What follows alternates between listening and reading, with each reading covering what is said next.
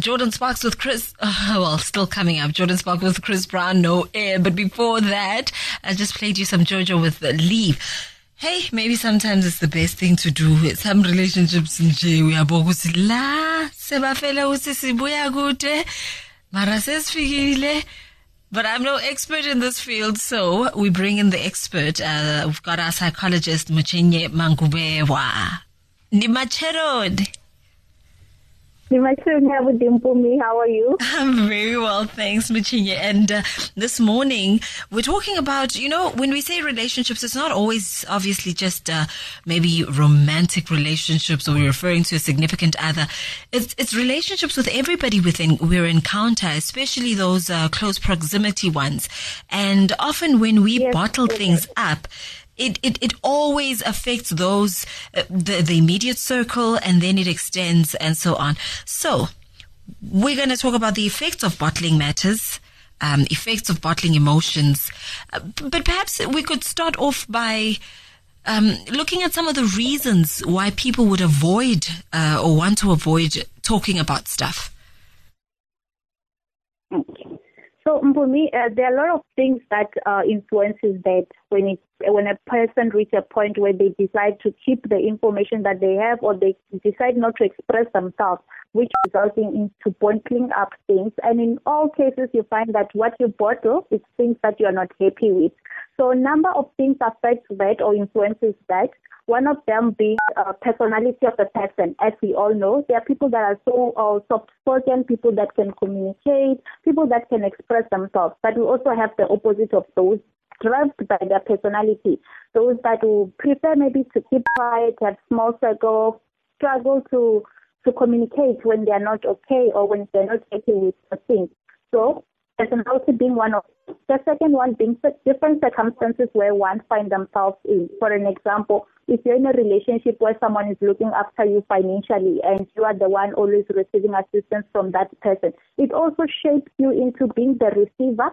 And when you are a receiver, you tend to be dependent, like overly dependent on a person, to a point where it even gets difficult to express yourself about things you're happy with, because you strive to impress that person all the time.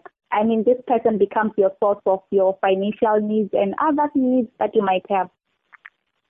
So this issue, personalities, I sometimes find myself so conflicted because I am not one you would expect to struggle with expressing herself.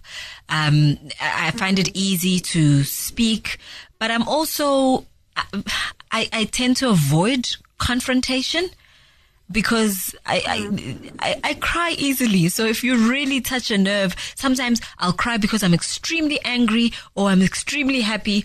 Either way, the floodgates can open. And then you have a partner who is, calm and is able to express themselves freely. But sometimes that can be also a little insensitive because good when we are corner would express ukhulume doesn't necessarily, cushion the impact that your expressiveness can have on the other person. How do we navigate that?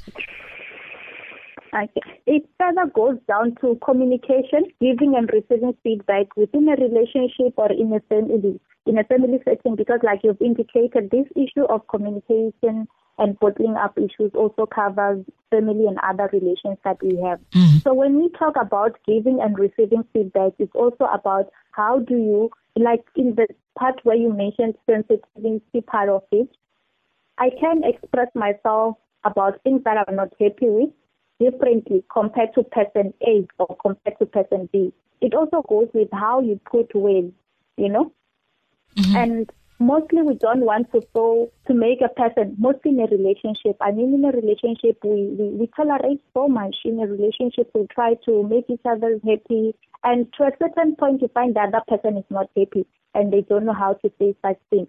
So create a good environment. That's the best point. Like a good environment would be a timing that, this is only me and my partner, for an example, or it's only me and my mother, for an example. There is no influence of other people. Imagine being confronted maybe with their kids. If you have a partner and your kids are there and your kids are older, obviously you encourage the other person to not look at what you're bringing on the table, but to focus on how to be defensive. So create that good timing, a good space that allows two people to express themselves without receiving any influential power from how the person can respond.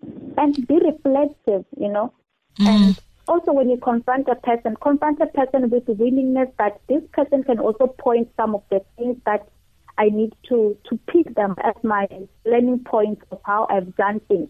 Because it's also a two-way thing. It's not a one-way thing.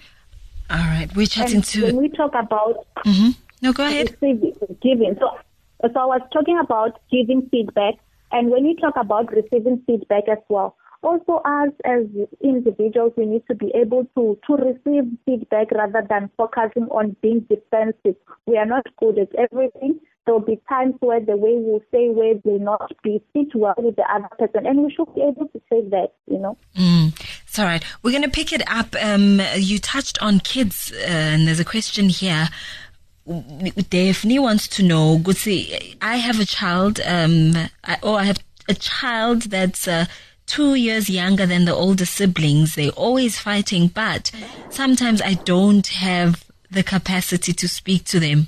I think Daphne is referring to, when we all come home with our own struggles. Sometimes I'm really, really a nice mom, and other times I'm just like a very impatient mom. So maybe we can talk about bottling emotions when it comes to children, because we teach them as well to bottle emotions and how to help our kids also learn to express themselves, and how we can express ourselves better when we're communicating with the younger ones. We're chatting to Mutshinye Manguvhewa shortly after this on Rise FM. Tell me how I'm supposed to breathe with no air. Zano on Rise FM with Umakoti. It's 20 to 11. We're wrapping our conversation up with our psychologist Mutshinye Manguvhewa. Saying for now, Macheron, and it's still. Yes, Madekwana is in the afternoon. Macheron Abudi. We're talking about the effects of bottling things up, and we covered relationships in the broader aspect. We covered intimate partners as well.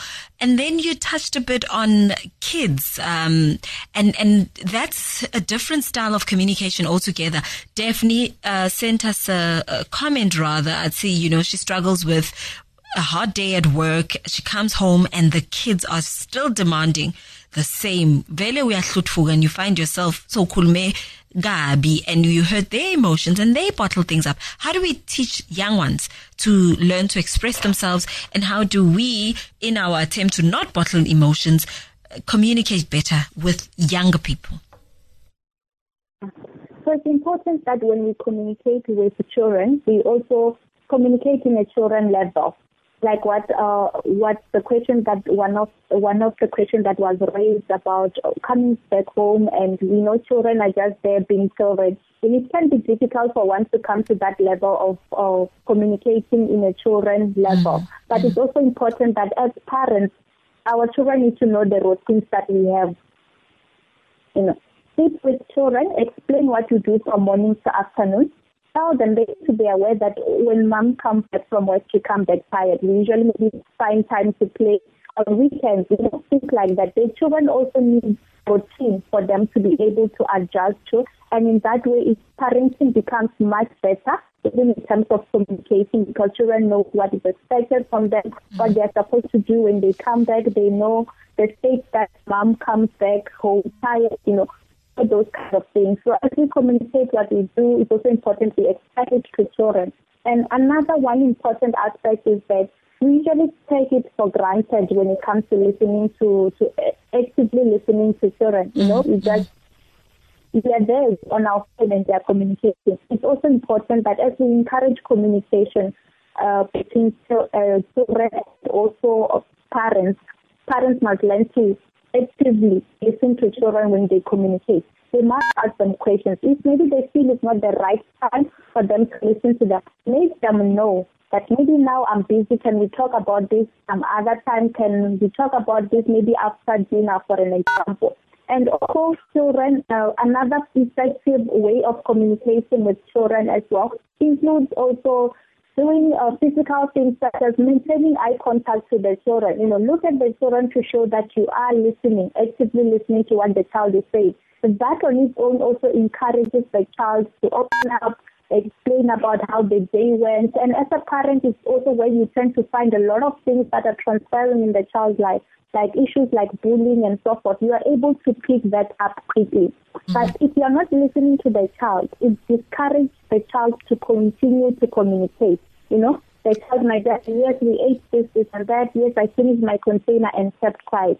But if you give the child all the attention, the child can continue to tell you how the class was, the interaction with the other children as well. I hear you, and I'm guilty of sometimes saying,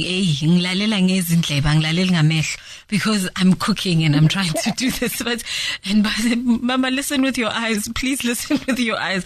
So yes, when we know better, we do better. Thank you so much for your time again this morning, Mutshinye.